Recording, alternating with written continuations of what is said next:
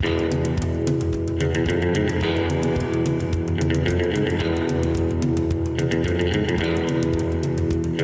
everybody, Ryan is moving this week, and so I'm just going to try to give you a little mini show just so you have something. But as you probably already know, I am not nearly as good at talking as Brian, and I know he can do whole shows by himself while I'm in London sometimes, and it's crazy. I can talk for, I'll give it the old college try for maybe 5 minutes. But I have a few things to mention, and I also have one sports and one non-sports story for you. I want to recommend, first of all, I really liked that movie 1917. I wouldn't say it's like a new angle on World War I that you really know. I mean, that you're going to learn something, but it was just like a entertaining war story, and it was shot in like a continuous shot kind of way, telling the tale of two guys during World War I. It was pretty cool. Fun enough movie. I mean, fun in a war way where people die, but it was cool. Also, I definitely recommend the Aaron Hernandez 3-part documentary on Netflix. I would say I thought I knew most about him, but this kind of fleshed everything out, and I thought it was really well done. And you see just how fucked up he was.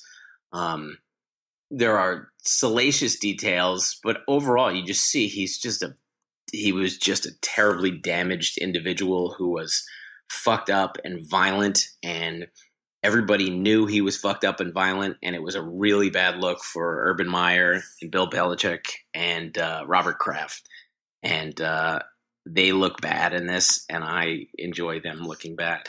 But it's an interesting story. It's well done. I also want to mention these jabronis down in Virginia this past weekend with their gun rights march. I'm not saying everybody has to be where I am on the gun control issue, but this was over some relatively minor gun bills. It was like Republicans were proposing a bill that would repeal something else, ultimately it was whether or not Virginians should be allowed to carry concealed weapons without a permit, and also would they be allowed to bring firearms into places of worship, which this is not we're going to confiscate your guns kind of shit. This is just like, hey, we would like people who are carrying guns to have permits to do it, or just to have to be checked out by somebody to make sure it's cool for them to carry their guns. I don't know. It seems like it's not a big deal. And fuck everybody with their slippery slope. Like that is not a heavy measure. And I know most of the country believes in some sort of, background checks. But anyway, this is more about looking at these clowns from fucking Rochester and Michigan, and they're pouring into Virginia in full costume. They look like they're all playing Army Man, but these guys are 70 pounds out of shape, and they're carrying anti-tank guns and 4-foot sniper rifles, and they just look ridiculous because it's just men playing dress up. I mean, they might as well have been in cowboy costumes or football helmets.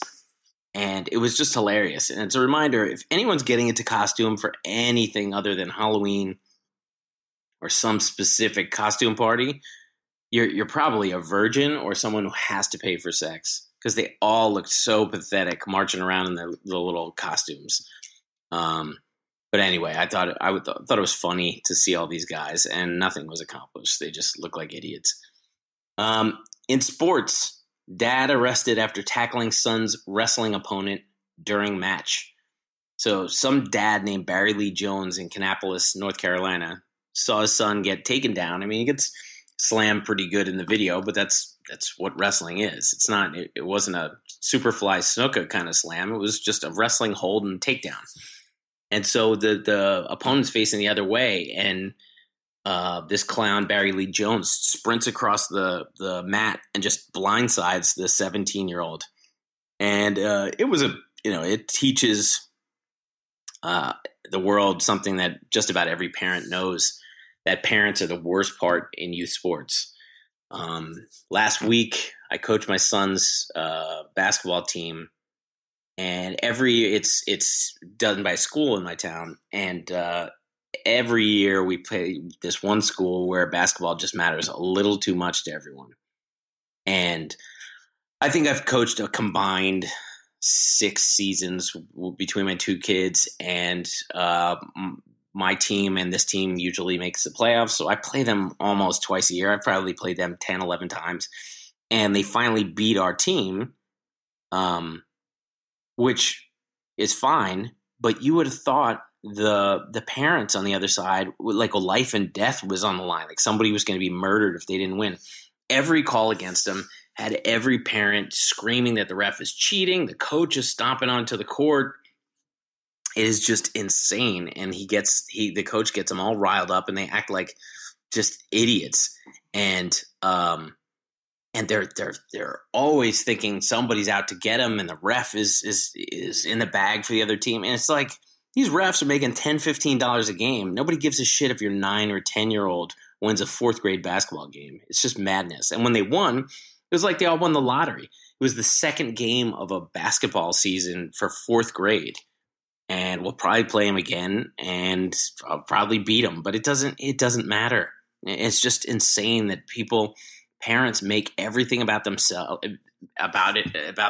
in these situations. So fuck Barry Lee Jones in Kannapolis, North Carolina. His son sucks at wrestling and probably hates Barry Lee Jones. In non-sports, 6 tourists arrested for allegedly damaging Machu Picchu temple with feces. So 6 people between the ages of 20 and 32 decided to smear shit on the wall of an Incan temple in Peru. So first of all, the people were from, it said Brazil, Argentina, Chile, and France. So it's not like a close-knit pack of people. It kind of feels like a bunch of people met on their travels and decided to do it, which makes me wonder who proposed it, because somebody has to come up with the idea first. And how did that go down? Like you just peel off a couple people on your tour and you're like, hey, I got a good idea. My bet it was the Brazilians. I think there were a couple Brazilians and then one each of the others. Brazilians seem wild in both a fun way, but also can be in a scary way. And my money would be on them for getting the fecal ball rolling in this one. But third, what are the what 20-year-old? They range from 20 to 32. What 20-year-old wants to hang out with a 32-year-old on vacation? Someone in their 30s to a 20-year-old that's like somebody's dad. I mean, you have no connection. 12 years as the years pass on is no big deal, but 20 versus 32, you are not in the same stratosphere as them. And it's just a real bummer. When I was in my 20s, a group of us, not in my 20s, when I was 20, a group of us went to Amsterdam, and a couple of guys in their 30s kind of glommed onto us at the Grasshopper, one of these smoke shops. And we left there. It was kind of a standard Amsterdam trip for college students. We just bounced around, smoked weed, and then went somewhere else. And so we went to the Anne Frank house after, and these old dudes followed us like they were part of our crew, and it was a real bummer. I wouldn't recommend getting high before going to a Holocaust era museum of sorts. But still, adding these 2 guys who were not handling their weed well at all, they were very boisterous, and it looked like we showed up with them. And one of the 30-year-olds, 35-year-olds, whatever he was, he opened up the window where Anne Frank lived, and like paint was chipping off. Like, I don't know if it had been open in decades, 40, 50 years. And he starts screaming to the people down below, like, you got to believe in Anne Frank. It was terrible. We had to sprint out of the Anne Frank house because we didn't want to be known. Well, we didn't want to spend any more time with this guy, but it looks bad when you're 20 and some guy in their 30s is hanging out with you. It's a real bummer for your vacation. So fuck all of these tourists, even the 20-year-old follower. I'm pretty sure the Incans didn't do anything to them. So fuck them. So those are 2 stories. Brian and I will be back next week. We'll do our Super Bowl prop bets. I banged another player future in the AFC Championship game, won $100 with Derrick Henry scoring the first touchdown of the game. So I'm pretty hot in the playoffs with these prop bets. So I will come up with some good ones next week. Thanks for listening, and we'll have a full show next week. Bye.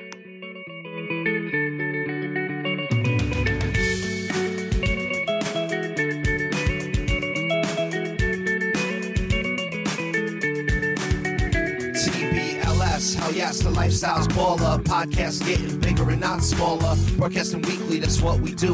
With Easy Ed Daly and the man Jay Stu and Brian Beckner, quick to dissect the week in sports and culture and whatever.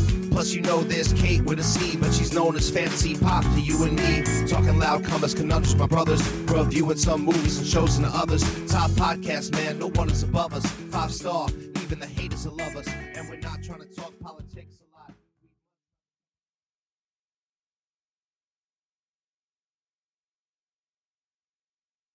Say goodbye to your credit card rewards. Greedy corporate mega stores, led by Walmart and Target, are pushing for a law in Congress to take away your hard-earned cash back and travel points to line their pockets. The Durbin-Marshall credit card bill would enact harmful credit card routing mandates that would end credit card rewards as we know it. If you love your credit card rewards, tell your lawmakers, hands off my rewards. Tell them to oppose the Durbin-Marshall credit card bill.